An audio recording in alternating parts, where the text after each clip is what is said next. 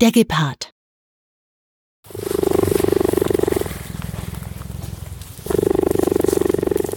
So hört es sich an, wenn du direkt neben dem schnellsten Landtier unseres Planeten stehst, dem Gepard. Wenn du Glück hast, siehst du vielleicht einen auf einem Game Drive in Namibia, das oft als Geparden-Hauptstadt der Welt bezeichnet wird. In diesem Audioclip erzähle ich dir, warum diese Katzen so besonders sind, aber auch mit welchen Problemen sie zu kämpfen haben. In freier Wildbahn hat ein Gepard eine durchschnittliche Lebenserwartung von 10 bis 12 Jahren. In Gefangenschaft kann er sogar 17 bis 20 Jahre alt werden. Gepardenweibchen leben in der Regel allein, während Männchen kleine Koalitionen von 2 bis 3 Tieren bilden können.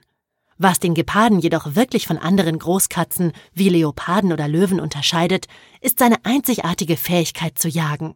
Alles an diesem Tier ist auf Schnelligkeit ausgelegt, wie uns Stuart Munro, Forscher im Nankusa Wildlife Sanctuary, erklärt, während wir direkt neben 2 Geparden spazieren gehen und ihnen durch das Gras folgen.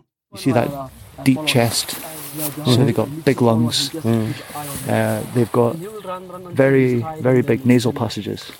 So it's all about bringing oxygen in and processing it and getting it through the bloodstream as quickly as possible.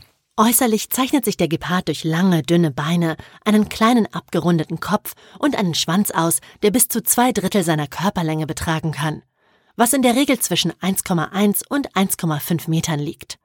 Bei der Jagd benutzt der Gepard seinen Schwanz als Gegengewicht bei scharfen Kurven. Ähnlich wie ein Ruder bei einem Boot kann der Gepard seinen Schwanz auch für Richtungsänderungen einsetzen. Dies ist besonders praktisch bei der Jagd auf seine Beute, meist Antilopen wie Springböcke oder Impalas. Geparden haben die Beschleunigung eines Rennwagens. Von 0 auf 100 Stundenkilometer in nur 3 Sekunden ist kein Problem. Und die Spitzengeschwindigkeit beträgt bis zu 120 km/h. Kombiniert man diese Beschleunigung und Höchstgeschwindigkeit mit der Fähigkeit, schnell die Richtung zu wechseln, überrascht es nicht, dass sie nach der Jagd erst einmal verschnaufen müssen, bevor sie ihre Hauptspeise genießen können.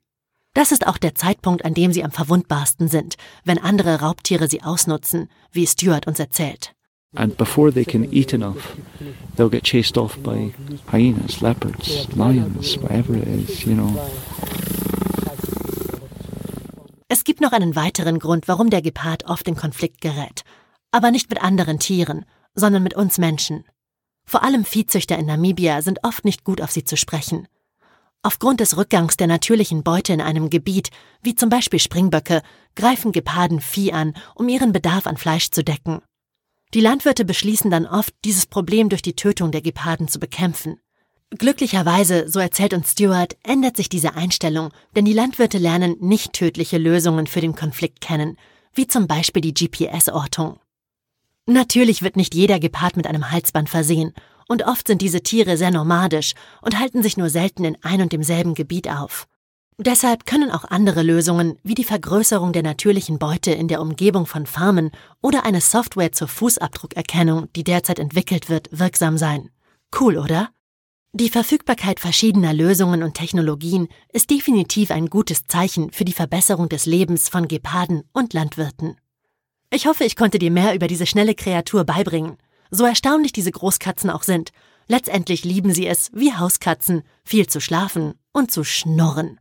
Wenn wir sie gerade beim Ausruhen beobachten, dann könnten wir diese ganzen Infos tatsächlich mit einem einzigen Satz auf den Punkt bringen. Typical cat. Just a bit bigger. Ja.